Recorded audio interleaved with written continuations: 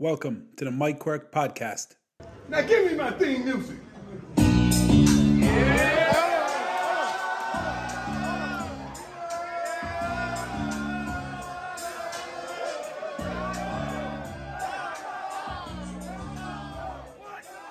This series is brought to you with the help of PST Sport. PST Sport is a design and build specialist contractor focusing exclusively on the design and construction of artificial grass pitches and supporting infrastructure for soccer, GAA, rugby, hockey and tennis. PST's portfolio includes over 50 FIFA certified artificial grass pitches, as well as multiple pitches tested and approved for World Rugby, GAA and FIH standards. PST Sports have done over 500 artificial grass pitches for clubs, schools, colleges and local authorities in Ireland and the UK for all different sporting codes. Visit pstsport.com for more details. Okay, welcome again to everybody to our sixth episode in the second series. And again, for people who are tuning in for the first time, I suppose this is generally about coaching and sports performance, a little bit of everything really. And for those that wouldn't be aware, this is as a fundraiser for Recovery Haven, who are an organisation based in Tralee in County Kerry who provide free cancer support services for the people of Kerry and beyond. And for people who do find a bit of value in the content of any of the episodes, there's a link in the podcast description below or on my Twitter page at Mike Quirke, and we would ask people just to donate any couple of euros to a really good cause. Today, I'm delighted to say I'm joined by someone who I've become very familiar with in the last year, from Galbally to Killarney, which is a nice trip. Paddy Tally. Paddy, very welcome. Thank you, Mike. Thanks, great to be here, and on a night especially with such a good cause associated with your podcast. So listen, anybody out there, as Mike says, throw a few pounds in the pot. I know it's come to Christmas now, and all this money be really, really appreciated for Haven. For sure, yeah, fair play. Yeah. How's everything up that side of the country, Paddy? It's cold. Is it as cold up there? Yeah. Yeah, we're. I think that I seen -7 this morning in the car when I was leaving the kids to school. So it's pretty hard for us at the moment. But it's lovely. It's nice, but pretty cold, Mike. It's pretty cold. To be fair, you would often have said, Paddy, when you came down here, the weather, the sun never shine in Killarney or Tralee, but it was always nice up there. Yeah. But no, it's not the sun, it's the rain. The sun would come out now and again, but the amount of rain you have down there is savage, and it seems just come on as you go through past Limerick, and then it just starts to rain, so I don't know what it is. That's why the golf courses are so nice, though. Yeah. Well, the golf courses are always green. They're always nice and green. Yeah. So come here. We'll get into it a little bit, Paddy. And again, I'd like this to this is obviously not specific to any of those multitude of teams. I was just even looking it up. Obviously, you were involved with Tyrone in 2003, the All-Ireland final with Down in 2010. You were involved with Kevin Welsh in Galway. Obviously involved this year with Kerry in 2022, Sigerson with St. Mary's in 2017. You're lecturing above. Are you still there in the PE department above in St. Mary's? So you're as well positioned as anybody to talk about coaching and what it is. So maybe even just start there, Paddy. What for you in terms of coaching? What's the stuff that comes into your head when somebody talks to you about coaching? Yeah, I suppose my own involvement in coaching started off from a very early age. Getting involved in my own club teams at underage level, Mike. And then as things progressed, I started to work with the University of St. Mary's. I was lecturing St. Mary's, and I was taking the Sigerson Cup team, and that probably was my, I suppose it was my key learning experience. Where I learned an awful lot about coaching in that environment. I was quite young at the time. I only left college a few years. I was teaching, and they asked me to come back and to work with the team. So I think that was around about 2000. And but those 2 or 3 years of coaching third level students was really, really important to my development. I think that it opened my eyes out to the possibilities of what you could do when you're working with really good players. A lot of these lads were playing county under 20s, 21s that time. Some of them had broken into the county senior squads, and a lot of the lads had played county minors. So when they're coming to university level football, which university level football was great, especially in the winter time, and it's a high level football. And I think I think those years were crucial in developing myself as a coach. I really enjoyed those years, and Then I brought me into working with inter-county level in 2003, and I've been sort of, I think I just finished my 15th year there of inter-county senior coaching and management there this year. So coaching has been an evolving process for myself, and I have to say, like, and every challenge, every time you work with a new team, it provides a whole new range of challenges. But that's what keeps it interesting, and I think the key is you never feel as if you've learned enough. You're always looking to see what you're doing, how you can bring it to a team, and if it works, fantastic. And if not, you have to go back and look at it again and trying to change things. But it's been a sort of a big part of my life now, and I'm thoroughly enjoying it. Yeah. And that idea of it evolving from like 2000. So that was the first time you were involved in a kind of coaching capacity with St. Mary's back early 2000. So Yeah, I was doing a bit of work with my underage teams in the club, but really it's, I suppose, when you're working with senior level players or adult players, it was about 2000 I started to work at that time. So it was great. I think it was a key. Once I got a taste for it at that level, and you could see the quality of the football you could get out of players, and how committed. I suppose St. Mary's is notoriously good in terms of commitment of players. They are very good at that over the years, and we're able to punch above our weight most years. Like, so I think that gives a great inspiration too. That if you can get players that level doing really well, what could you do with really good players? And that's really what happened, is because when 2003 came along and I was asked to coach the Tyrone team, I was still quite young. I think I just turned 30 at 29 actually when I took the job on. But now I was able to put the stuff I was doing with the college players, but now I was putting it in with a really good, talented inter-county team. yeah, And it then started it worked really well that year. We won the All-Ireland, so yeah. it's good. And just staying with the college thing for a second, because I'm looking at it now and I'm saying, like, the Sigerson in particular in terms of football, obviously Fitzgibbon and hurling and different things. Like, the window is getting so compressed for senior college football now at third level. It's a wonder. It's one.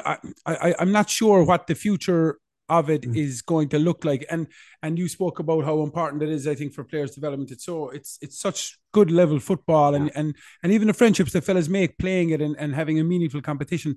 It really looks like it's getting squeezed to the last now in terms of the amount of time it's available to actually play these games. Yeah, Micah, that's a really good question. It's something we have talked about a lot. I think the last proper weekend was 17 the year St. Mary's won the Sigerson, and it hasn't been a weekend since. But when I went to college back in the 90s, I started college in 92, and the Sigerson weekend was something you just live for if you could get to it, like, just to get the experience playing that three. It was actually that time it done 3 matches over 3 days. Now it come to the Sunday. If you made it to the weekend, to the last day, like, it was nearly survival of the fittest. Who still had a squad that you put out in the field, but it was quite unique in that way, the way it was ran. But everybody gave everything to it. Every college player loved playing it. It's just the time of year. The referees a bit more lenient. The conditions weren't great. It was a bit more rough and tumble, but you found out an awful lot about the quality of the player, but also the character of the players you're playing with and against. Did they really want to be there on a wet Wednesday, or on when maybe traveling a couple of 100 miles in somebody's backyard, So there was that thing. And I could always see, like players that may went back to their clubs after playing Sigerson football, and you may never hear telling in a game, Yeah, but they just disappeared again. But for those 3 or 4 years, they were savages, and they just loved it. And you mentioned the comradeship and the friendship and those friendships are still there. I know you had probably the same experience. I spoke to Murph one day about his time in UL, and I know myself and St. Mary's, and talked and see, like, when you see the Cork UCC lads and UCD, no matter what, there's always that connection through football, and I think it's a special opportunity for players, and it is getting squeezed. The window now is getting where it's been run off in 4 weeks or something, start to finish, and it's Wednesday, Wednesday, Wednesday, Wednesday, and they're nearly glad to get out of the way. And I think it's a shame, but it's unfortunately we've got the stage now where between intercounty and the way the club seasons run into interprovincials now as well. The college football is taking a squeeze, which is to my it's a pity. it is. It's just one of those things with the split season. It seems to be suffering a little bit from the collateral damage of the benefits, obviously, for the club and the county, but it does look like that window is getting a bit too compressed. Just getting back into it, Paddy. Like, like you're talking about starting there, we'll say with St. Mary's at the Sigerson level around 2000, and now this is your 15th year. Did you say this one now is Yeah. your 15th? Yeah, I just was thinking back one day, somebody asked me the question. I think I just finished my 15th year of inter-county coaching. Yeah. So what was for you something that you could look back on and say that that's an area that I've really really improved on from when I started to where I am right now? Yeah, I think it's just the game itself, Mike. Just knowledge of the game. I think that's my biggest change. If I look back to what I was doing at the very start, it was very much based on, it was training and coaching. And if you go back, you know, eh, a lot of stuff was supposed to come from a sort of sports science background. I was implementing a lot of new stuff back in the early 2000s where players maybe weren't exposed to it before. So a lot of my stuff was fairly good. It was fairly based on good reviewed work, and tried and tested. And that's probably the benefit of being in St. Mary's, because you're using St. Mary's is a computer. This, you're using it to experiment with your players and your systems and your methods. So then when you know all that's done, you're bringing that into county level. But I look back at it now and I think, Jesus, it was very simplistic, what I was doing.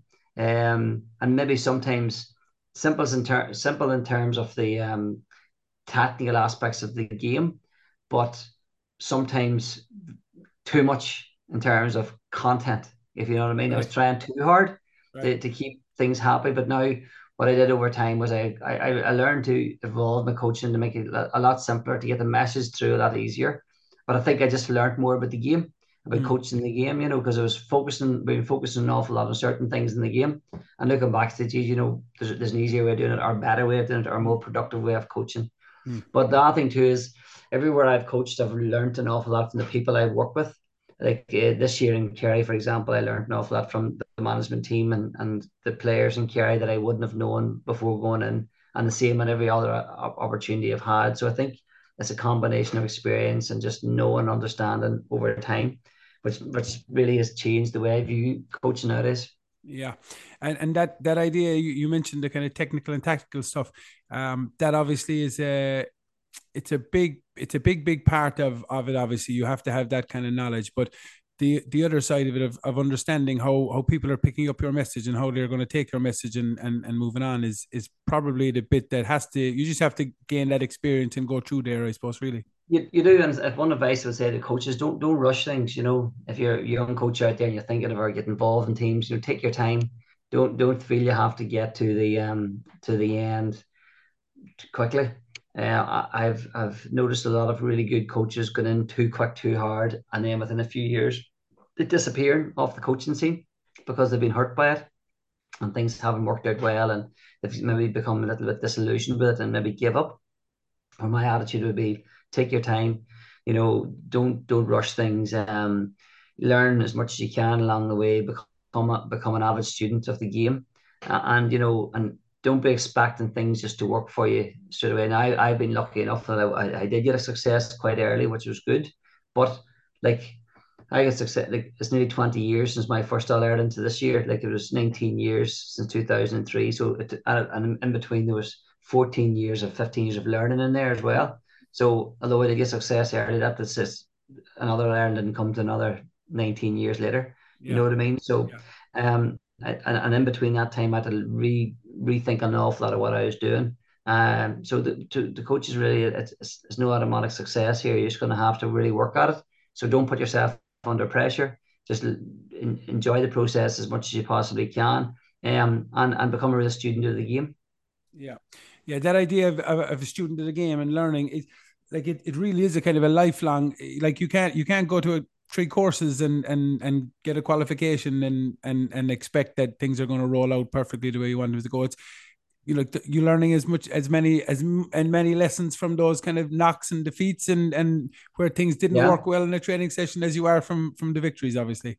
Looking back at it, you nearly would cringe at some of the things you did, like, I'd be- or nearly eat my own hand off myself when I think back to some of the things you did at times, and geez, I regret it. Like, but here, you learn from it. And even not just you, Mike, there's so much to it. Like, we obviously there's an organizing good coaching sessions. The coaching sessions are purposeful, and there's a meaning behind it, and they're enjoyable and it's fun. There's a good learning, there's a good learning outcome at the end of it.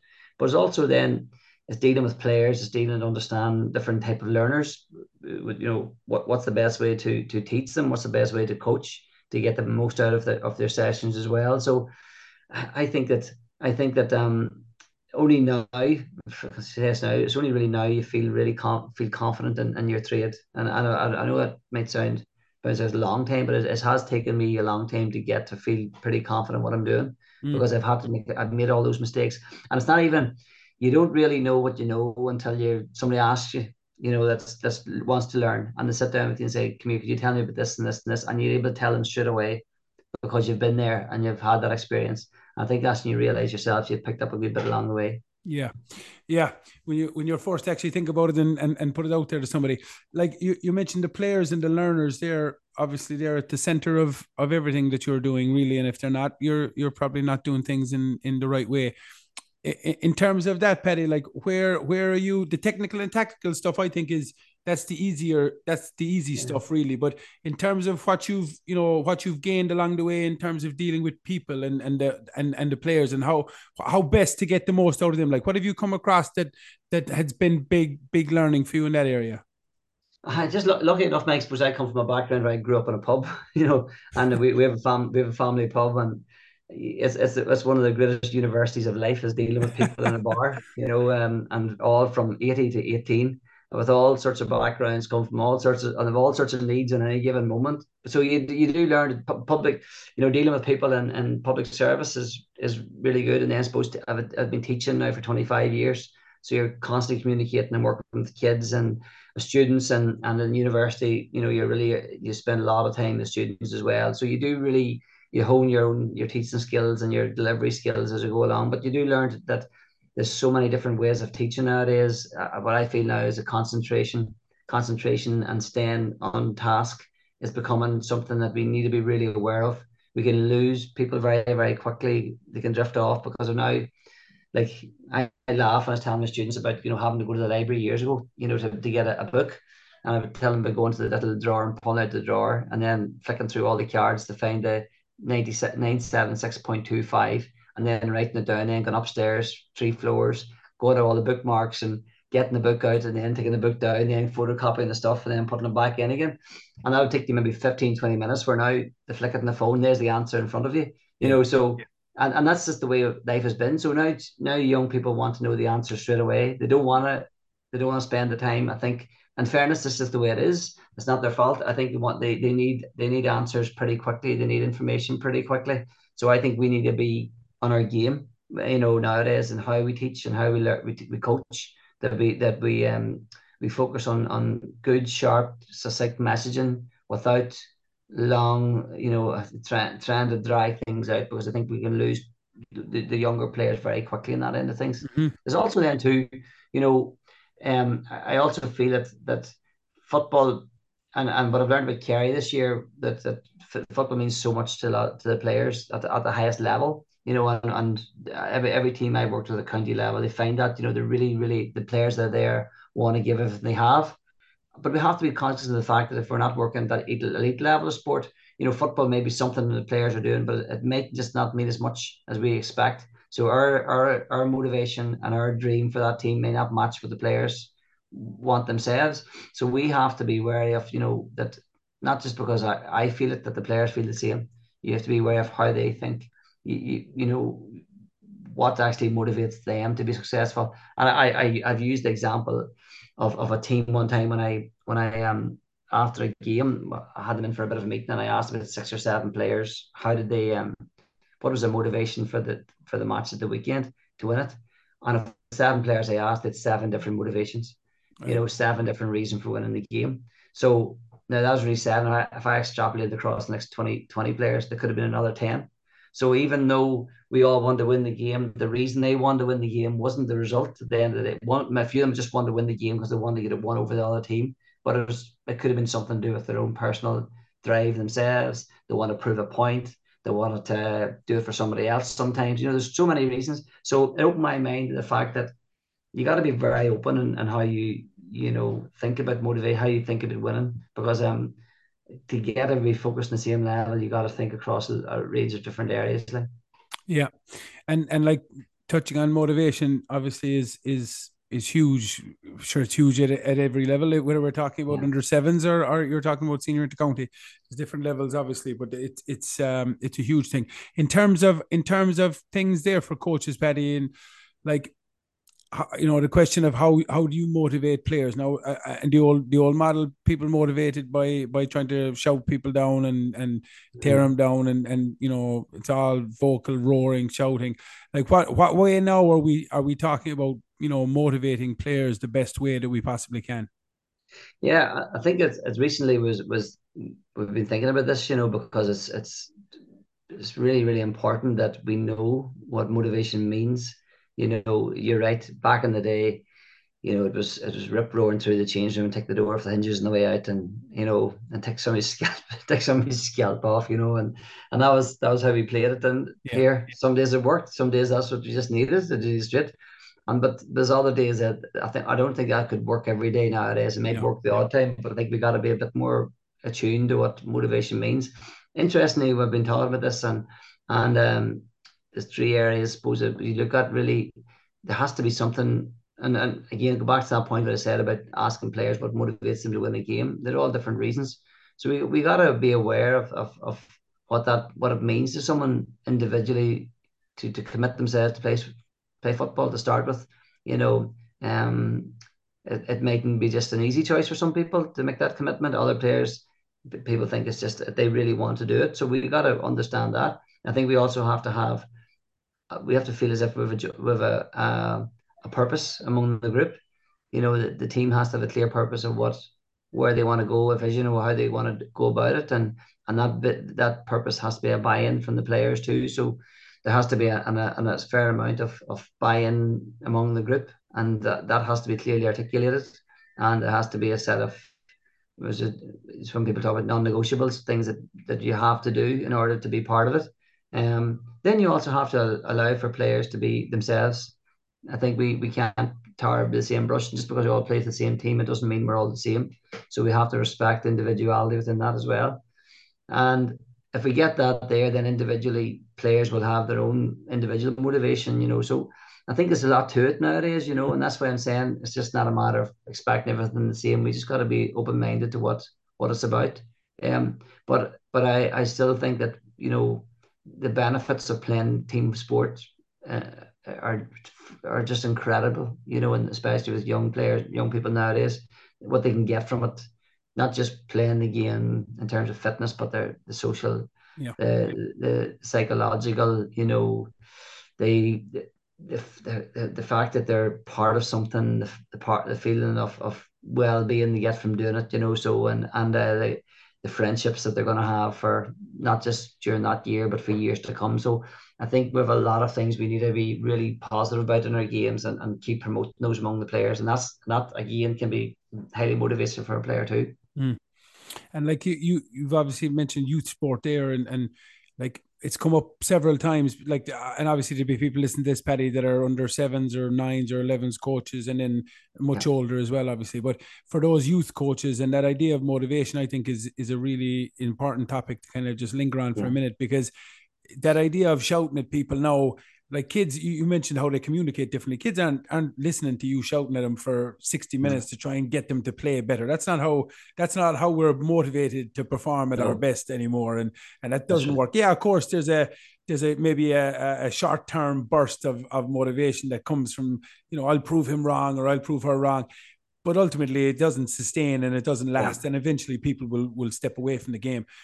But like for those underage coaches, or for those juvenile coaches, like what are some of the practical things that they can be doing in their sessions to try and keep kids motivated, to keep coming back, keep showing up, and keep playing, and have all those benefits that you talk about from team sports? Yeah, well, yeah, absolutely. This is really important, and I suppose the first thing I always say is that it has to be enjoyable. For children. Enjoyment and fun has to be the central point of our games. I think when they have that, we have in teacher training, we say to our students, there's a very clear line between enjoyment and success, or enjoyment and learning. So if a child enjoys what they're doing, they're much more likely to learn in that environment. if they continue to learn and continue to enjoy, they're much more chance of being successful. Mm. So if we think of the very first, the fundamental first stage is fun and enjoyment, and they'll keep coming back, and the more they come back, the better they'll get, and the better they get, the more chance they have of success. So, but we can't jump to success without thinking of fun at the very, very bottom. So I think we have to be, because nowadays, again, we're back to the point of young children need this stimulation, they need to have enjoyment, they need to be there. And parents need that as well. Parents need to have the reassurance that when you're bringing they're dropping the kid off to the local club for training or for practice sessions, that the kids buzzing coming home, really enjoyed themselves, and they want to go back the next day, and I've had this with I'll tell you a great story. There was a parent. I have a young lad. He's under 11 and a half this year, but a couple of he's under 9 and a half, so I helped out with the team. But there was this young kid parent. I went to school with myself back years ago, and he'd bring his kid to the training. He came to me a few times. Says this lad has no interest at all. Doesn't really want to be here. I find it very hard to get him to come. And I said, right, okay. So I asked him. I said, what do you do? I said, I come down here, and then me and him go out to the backyard, and I coach him. And I said, right, what are you telling me? I've been telling him what to be up to the ball. I was trying to explain this is the way you have to do things, and you need to improve this. And I said, right, okay. So straight away, I knew where the problem lay, and it wasn't the kid at 9 years old. It was daddy who really was trying to coach his own child. Now, he was best intentions in the world, but what he was basically doing was he was critiquing his child on the way home from training every night, bumping the back of the car and then telling him what you should do better. So by the time we lad got home, even though he may have enjoyed anything he got out of it was nearly taken away before the time we got home. Yeah. So I said to him, he says, what do you think I should do? I said, well, I tell you what you to do. I said, see next time you have him at a game, or you take him home from training, when he gets into the car, don't mention what he did in terms of his sport. Don't critique his game. Don't tell what he did well. Don't tell what he did poorly. Just tell him, here, that was great. I really enjoyed watching you play the other night. That's all you got to say. And he goes, but no, I need to tell him once. No, you don't. Just tell him that. And that's all you say to him for the next few while. When you lift him and just tell him, that was brilliant. I love watching you play. Nothing else. 5 or 6 words. And he says, why do you say that? And it's because that's all the child wants to hear from you. He just wants to know that daddy's happy and he's playing. Mm-hmm. He just wants to know he's there. You are the most important meal to him in his life. And all he wants to know, daddy's happy and what he's doing. So this particular guy says, this now would not be like him, this boy was cut from a rock and the top of a hill, but he did it. And he came to me back every weekend. He goes, he can't wait to get playing football now. He's coming down all the time. I said, what are you telling me? I just tell him I love watching him play. Great. So it was something I learned years ago, that a child at 9 doesn't want to know that. He just wants to know, is daddy happy? Is mummy happy? And that's all they want, because they just feel if they're happy, I'm happy. So there's a tip for your coaches. Don't critique too much. Keep it fun, and just tell them, I'm really enjoying watching you play. That's all the kids need to know. Whether it's your own child or somebody else's child, at that early age, that's more important than what they're doing. Because I think they will find a way. I think we're starting to get this now. But I remember growing up years ago. Years ago, Mike, there's a soccer magazine called Shoot. Mm-hmm. Or remember Shoot? Yeah. You used to get the bread man. Used to bring it around on Saturday. Our bread man had newspapers and magazines on Saturday. Not our one, no. He was deadly, and so the Shoot was with 25p or something, or 10p whenever we were. But anyway, there was inside it. There was like if you collected vouchers every week, you sent off for a Kenny Dalglish wallet and coaching thing.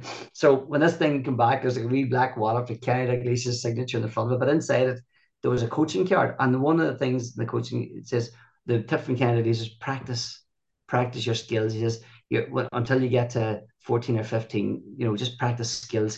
Don't worry about winning. I thought to myself, that's going back when I was set. That's going back 40 years ago. And that's still pervaded to this day, still stands. When they're young, skill. The winning will come as a consequence of it. You have to work down the line. So skill, practice, enjoyment, and having that, getting kids come back to it all the time. I think that's where I'd be heading with the coaches, with the kids. Yeah. Anyway. No, that's brilliant. Yeah. And like, the worst thing, I'm not sure who said it, the worst thing about youth sport is the scoreboard. But obviously when you say that, people are saying, you're soft and they have to learn how to win and lose. And of course, yeah, they do. And there's no doubt about that. But like, Jesus, if you can just keep them coming, Paddy, like just keep them coming. Whatever you have to do to make it as enjoyable as you possibly can, and keep them showing up. And the kids, like we spoke about this with a couple of people like Fionn Fitz and different people previously. Yeah. Like, we don't know at 10 or 11 or 12 or 13 or 14 years of age who are the guys that are going to play senior for your club or senior for your county, or we just don't know, because they're just still finding their way. So the key for us, and it sounds easy to make it fun and enjoyable, Yeah. but there's work in that, like, and there's a bit of skill in that. But it's so crucial for those young ages to make sure we just keep them coming back. Oh, it is surely, and the whole model of TGFU, teaching games Mm-hmm. for understanding, is a brilliant model. I in my lecturing in St Mary's my students are going to be lots are going to be primary school teachers and also secondary school PE teachers, but we're teaching we use the TGFU model, the teaching games for understand model. It's absolutely brilliant, but the key and the core aspect is it's all done through games. So no matter what you're doing with the children, do it through games. If it's a warm up, it has to be a warm up game. So if you want to build, like, we do a warm up game like tag chasing games where you're changing direction, agility, slowing, stopping, chasing. Like, it's all the skills you need for movement patterns. So rather than doing drills and out and out in straight lines or going on around a cone, around another cone, just play a game of tag where they're chasing. You're going to get all those movements built into somewhere. There's fun, and there's also decision making. Where do I go? How do I avoid? How do I evade? How do I get? How do I chase? Where do I work to within boundaries, and closing somebody off in a corner? So how many times we do this at senior level, closing them down the line that they can't get past you later on? But if you get that basic skill done when they're playing a game of tag, and a chasing game. So what I'm saying is here, the model is based on games. So if it's a warm up, give it a game. If it's a development of the session, small set of games with different wee conditions in it, and then you're playing games as whole games towards the end. So everything's done through games. And the reason that I say this, rather than do drill, is we can spend off our time doing drill, close practice. But that's something we have to do a bit, surely, a bit of handling and a bit of warm up, fine. But then get as quickly into your game based stuff as possible, because that's where the children are going to learn to make decisions. And the better players we know as they get older are the better players that can make the right decisions in the games. So the earlier we introduce decision making and problem solving into their activities and get it done at an early age, by the time they come to 14 or 15, they have built a repertoire of skill and decision making and game awareness that is second to none. And we didn't have that growing up. Like when I go back to my underage coaching, I think our first underage football was under 14s. Like, when back, that's under 14s were first organised club football. But the first organised football was when we went to school at post primary school, when there's first year team and under 14 school team. But our first club football was under 14. So we missed out on all those years of coaching or development because nobody knew what they were at, didn't know what to do it. Yeah. But I see the kids now at 11 and how good they are. Their skill levels, their thinking, some of them are just incredibly good. But that's why I would really promote the TGFU model. It's accessible. Go onto the internet, TGFU games, and just look at what they do and just follow that model in your coaching. It takes a little bit of thinking and planning. It's not as easy to plan a session. You have to go game to game to game. You don't have to change the game every night, by the way, too. This thing that you're not an entertainer, by the way. You're there to make them better, but vary the games up on different nights. But keep good core games, the premise of what you're doing, and kids love it because it's all the games, all the fun, and they'll like go back to the point. If you put 20 lads out into a pitch and give them 4 jumpers and a ball, they'll make the rules up. Yeah, and they're not start doing drills. They just want to play a game. So that's the way they'll just play a game, pick 2 teams, and let's play, and they'll referee it themselves, and they'll do all. So sometimes we sit back, why do we have to control everything? Let's get them playing games. They'll organize everything else in between. Mm-hmm. You give them 4 jumpers, and they're not going to make a line drill or a box to run around, or you know what I mean. No. But it's just I still think, and I made this point maybe recently in one of these as well, Paddy, that like I still think that we're doing too many, and I'm talking about underage coaching stuff. We still feel the need that we have to do 50% drills, 50%, maybe we play a big game at the end. No, and I know that's changing, and a lot of Yeah. coaches are becoming far more aware of the likes of teaching games for understanding and using like 2v2s and 4v4s and building into bigger games or whatever it is. But it's such an easier thing to do is to set up a few games, and it's so much more enjoyable for the kids or adults. It doesn't matter who it is. It's just such a much more enjoyable and a richer experience for those because of the decision making and all those very game specific movements that they have to do as well. Ah, and the crack to have, like the Yeah. fun to have through it too, brilliant. And if you keep score, if you're refereeing, you're giving bad decisions and you're turning the game over and you're getting scores wrong and it's mad crack, like they love it. Yeah. It's fantastic. Come here and just I want to move up the line a little bit now again, right? Because I'm like that's some really good stuff there for our underage stuff. But in terms of and it's not separate, but in terms of culture, Paddy, like cultures is a kind of a big buzzword around the place at the moment that you know again if you win something, well, you must have had a great culture, and if you didn't win, well, maybe your culture was what is kind of, and you've been involved now in a lot of different capacities in different counties and places. What does that kind of term culture mean to you? What is that in gender in your brain when you hear that? Yeah, it's that's a really good question. And I don't think there's no definitive answer to that in terms of you can't just use like a cultural experience from one area, one county is different to another. Mm-hmm. Like we're in Tyrone here, we would have a sort of a different culture to carry, for example, and there's not one better than the other. It's just the Yeah. way it is. We're really a product of our environment. We're a product of our society, and this is just the way we are. So you have a different way of viewing what it really is. But if you generalize, what culture really comes down to three things. It goes down to your values, your attitudes, and your beliefs. And that's what culture is. Your values within the group, the values within what are the values that are clearly defined. The attitudes about how you go about your training, and your general attitude is in how you prepare and how you carry yourself.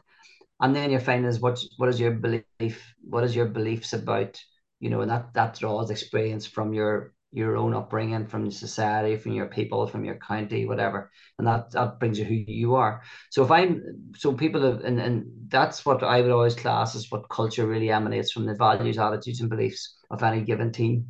Um, uh, Obviously there's lots of things that can be unique to a team, and people can get culture so wrong. I really mean this. I have, not just last week, but a conversation with a friend of mine who's a coach in a different sport, and he was telling me how a particular head coach within a professional team is trying to bring a culture to a team that is contrary to everything the team believes in, and as a result of it, this team are doing really, really poorly. But he doesn't come from that area. He doesn't understand the people. He doesn't understand it, and he's trying to implement his own plan, and it's working really poorly at the minute. And he said to me, "This is never going to work because nobody understands it, and it nearly goes against what they're trying to what this place is about." Right. So grasping the culture is really important. Respecting it, having a feel for what people think themselves, and and then being able to align your philosophy around that is really, really important. Don't try and go in and change the culture or something unless you have a really strong ingrained knowledge and understanding of the people of the area you're working in. I think it's very, very difficult. Professional sports, it might be easier in certain professional sport because it's about, the successful professional teams that are really, really good are also very culturally very sound, but their culture very much on a professional attitude. It's their job, it's their basis, and they will tap into certain aspects of where they're from and whatever. But generally, these people they're getting paid to do their job, and their culture is very much based on it's performance based. Whereas Mm. I think in Gaelic games, we got to be very wary and respectful of the people or where they come from, and align our philosophy and our thinking and our attitudes and our beliefs and values to that particular area. Mm. So it can play a big part, Mike, as you know yourself. You've seen it, and you've seen it living and breathing in your own county. You've seen where an incredible culture in Kerry for the game and a love for the game. It doesn't mean you're going to be successful every time, But it certainly gives you a good start in the sense that when the players put on a Kerry jersey or get to the stage where they're representing the county, they have a certain level of expectation that they have to wear this jersey in a certain way and behave in a certain fashion. And that's a great head start, because lots of counties that don't have success find that very difficult. You know, and you and I have spoken about this ourselves, the challenges you and I have had in the past of managing counties where it's tougher. It's tougher to get that message across, and maybe it's because they don't deep down don't believe themselves that they could be successful. And I think that's where Kerry are different. They know that if they do things right, there's a chance there's gonna be success. Where lots of other counties it's not that there. Yeah. And at a club level, I think it's incredible that what's going on down there at the moment with your Munster champions now in all three, senior, intermediate, and junior, in club as well. You know, and I think that's testament to the clubs as well. And you know, it's a very successful time in Kerry football in the clubs in Kerry. And I think whatever's going on, it's seeming to bode well for your county. It's the rain, Paddy. It's something to do with the rain, man. I don't know Could what be. it is. Yeah. You know, there's something there. But like, just to stay on that for a second, on the culture side of it, right? And when you talk about the clubs, like obviously Kerry have a kind of a thing that's ingrained in our history, or you know, different to Tyrone, different to Dublin, different to everybody else. They have their own unique ones that are individual, but all clubs do. And you know, basketball clubs do, or rugby clubs, or soccer clubs. We all have our own kind of culture that's there. But if you're somebody who's coming in and wanting to improve that, or to enhance it, to try and get more out of your team or your players or your club, like, is there any kind of like practical things, you know, that we can do as coaches at those levels to try and develop something really positive within our own team? Yeah, I think the key, Mike, is there has to be an engagement from everybody that's going to be involved in that particular team. To walk in as a coach and say, this is the way it's going to be, and this is my idea, and you know, you have to toe the line. And this is what I'm talking about. The coach I mentioned a few minutes ago with reference that he trying to change something that's virtually impossible to change is not going to work. I think you have to bring everybody with you. I think there has to be when you are working with a team that's, you know, there's so much knowledge and there's um so much experience within the room that you're there, that you got to draw on that. You got to engage the players to become part of what we're about. So let's go back to what I talked earlier on about motivation. And we talked about, you know, having a purpose, you know, a shared purpose within a group. You know, so when we're talking about having a shared purpose that will drive us all together, essentially what you're doing is you're creating a culture. Because once you're getting people to buy into a shared purpose, in order to keep that purpose going where you want that staying within that vision and that purpose, you're going to create a culture of behavior around that's going to drive it. And you may be able to draw on some of the inspiration from the local area, but generally what you're doing is you're drawing from the power of the players themselves. What's innate within those individuals, and you're using that to shape your culture. You know, so all successful sports teams, if you look at it, have been driven by internal. It's not somebody coming from the outside. The people that maybe come from the outside were the people that became the architects of it, but they used what was there. They used the power of what was there to shape it and to drive it and to form it and to continue it. And I think that's where I think you have to go with. You have to bring people on that journey with you. Now there's a skill in that. There's a skill in that. It's not something that everybody is able to do. And this is where you maybe sometimes consulting with people outside of, you know, to specialize in that particular area is really good as well. But that the key message is you have to bring people with you. Obviously, you have Yeah, to. It has to be theirs as opposed to something that you're trying to impose from the outside, like your buddy that you're talking about. absolutely. Absolutely. Yeah. Engaging players there, Paddy. You mentioned just engaging players. Like, what are some of the things that you found that works really well in terms of engaging players? Like, obviously we're talking about we need to bring players with us. We need to involve them in, you know, the games and Yeah. different things. Yeah. What have you found that really works well in terms of engaging players? Yeah, I think the first thing is to not have an us and them. You're not having a I'm the coach and you're the player, and there's a sort of a I don't really believe in the divide between the two. I think that there's respect coming back and forward both ways. There shouldn't be a divide between the two. I think we're in this together. I think the players have to feel equally as comfortable speaking to me as they can, a teammate, and I feel equally as comfortable speaking to them as I am to part of the management team. I think that's really important. I think we got that pretty good in where we are at the moment. I think we're finding that and we're developing that further. I think it's really important because I think that builds trust. I think that helps to garner trust between the players and the coaches.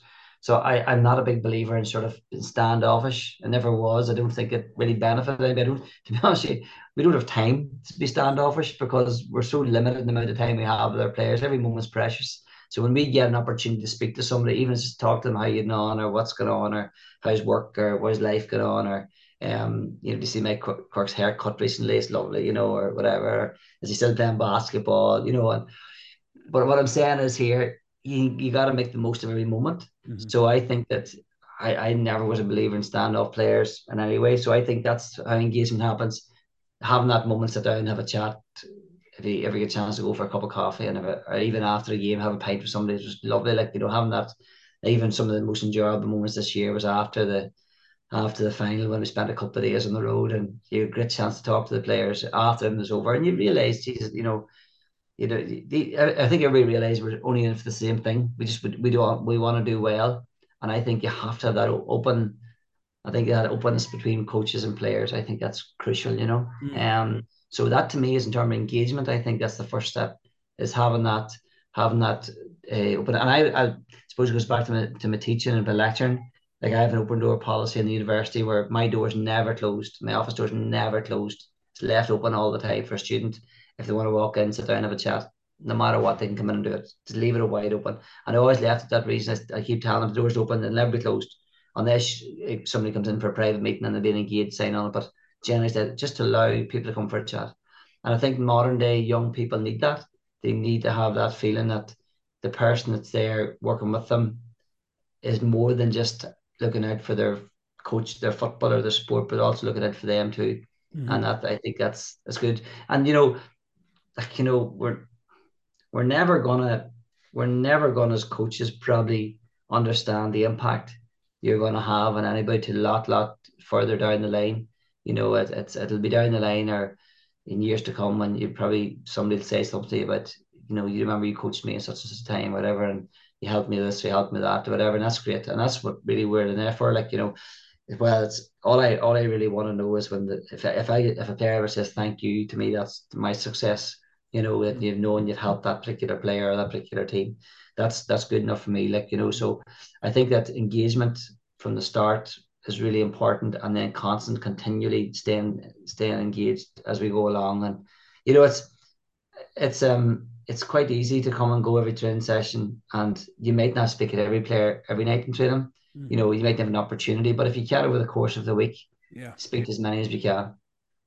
Yeah, and like even like you mentioned there, an open door policy in at work, and like that's a very physical kind of signal to people that like I want to talk, like come to me and we can have a conversation, and like anything that you mentioned there was really about talking to people. Like it wasn't, there's nothing hugely complicated about speaking to somebody and asking them what's going on and how are you, and the information that you'll actually get if you ask people questions and you talk to them for a couple of minutes. And it is difficult, particularly when you're dealing with 30 plus people, to try and get to everybody within a week or two. That's hard, obviously. But if you're talking about people that are operating at different levels with less people, it should be more manageable to get to those people as often as you can.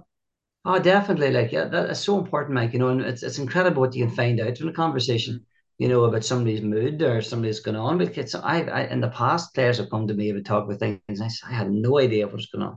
Like, I had absolutely, I noticed the form dipped a bit in training, and I was saying, God, what's wrong? But then when we drilled down into it, some young players were having hard times, in their personal lives. I I always remember one where a young kid came to me and he had a gambling addiction. I didn't see it.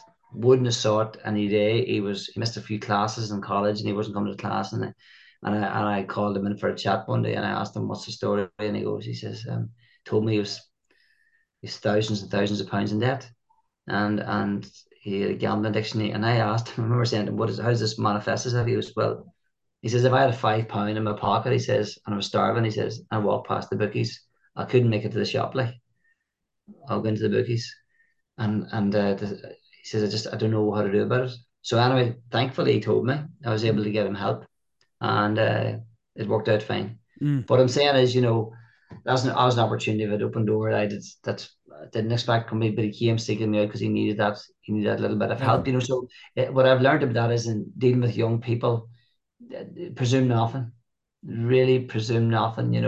Okay, we want to do well as coaches and we want our teams to be successful, but we got to be very aware of the individual. Let's go back to my point a bit earlier on about when you're creating within that motivation, you got to be really aware of the individual. What's happening now? We don't want to be soft.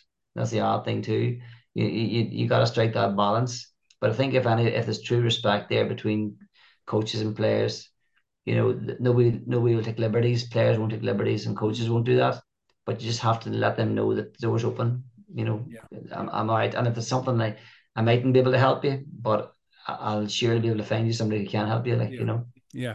And that, you mentioned soft there, and that is almost the thing that some coaches look at this and they kind of go, well, look, I'm about winning here. I'm about driving these fellas, and I want to get the very most out of them. But like there's still room in that for dealing with people and having good people skills and creating a kind of an atmosphere where people feel comfortable enough to come and talk to you and say, you know what, Paddy, I'm struggling here, man. I actually need a bit of help. Yeah. Listen here, Mike. It happens, and if footballers aren't infallible just because they're super athletes and some of these guys are high profile and they're think they have an ideal world, and a young person looking up to an inter-county senior playing, God, he's everything going for him. He's in great shape, he's fit, he's playing inter-county football, he's got the gear, and life's good for him, but you never really can tell. So that's where we gotta be, be aware of that, and I think that's where being vulnerable. Interesting is listening to a podcast recently from a Navy SEAL, and the Navy SEALs would be seen as quite elite in American sport or American military. Mm-hmm. But one of the things he talked about was vulnerability. He says that they learned that they had to be vulnerable. Do you think, you're talking about being hard? They're actually taught to be vulnerable, and they're actually pulled apart by their commanders to be vulnerable and open. Otherwise, they'll never learn, and they can't learn. So what I'm saying is, in sport too, we need to be wary of that, and I think respectful, and if we can help anybody in any way, we'll always be there for them. Like. Yeah. Paddy, we're going to leave it there because I've got you now for about an hour and I don't want to delay you. To put a ribbon on it, Paddy, to put a nice bow on it and put it under the tree. What if there was one message that you could send to coaches of all age groups, to make sure that that they're delivering as best as they possibly can for the kids or adults under their care? Give it to me. What's your magic solution to improving everybody and what we're doing? Yeah, I think just continue to be inquisitive, continue to strive to learn. There's a great speaking sport is when it's what you learn when you know it all that counts. And I think that's a really good one. When you think you know it all, what you learn after that is even better. So Yeah. what I'm saying is, lucky enough we've had success this year, but I know straight away the wheels in motion are in place to continually learn how could we improve next year, and that'll be the drive for Kerry. That's to be the drive for everybody. Any team. How can you become better as a coach? What can you learn? Spend time. As I said, don't rush things. Don't rush things. Spend time learning. Apply your practice and teaching. We call it being a reflective teacher. Look at yourself. Reflect on your work. Try not to make the same mistake twice. try not to double up on mistakes, because that's sore, and you like, when you make the same mistake the second time round, and then you really kick yourself because you go, why did I do that again? Yeah. So try and learn from the mistakes, and really just remain inquisitive and curious. And there's so much to learn out there. We're all this is my favorite time of the year when we're off season, because then you go in, you drill down into stuff to try and find what worked last year, what do we need to do better, what will it change, and what's going to be new next year. And this is the exciting part about it. So my message, that's basically it, Mike. Brilliant. All right, boy. And obviously it was great, Paddy. We're about the only two fellas that didn't go to Mauritius, so we're yeah, it's great to be doing this in Ireland. Yeah, the lovely weather. So, folks, just for the people that are listening again, obviously, another reminder just that this is obviously that fundraiser for Recovery Haven. And if you do have anything spare, it would be fantastic to make a donation towards into the link that's there in my podcast description below or on my Twitter page. So, Paddy Tally, thank you hugely, man, for that. I found that brilliant, and I'm sure everybody else will too. So, thanks a lot. Have a great Christmas. Mike. Happy Christmas, Mike. Take care. Good luck.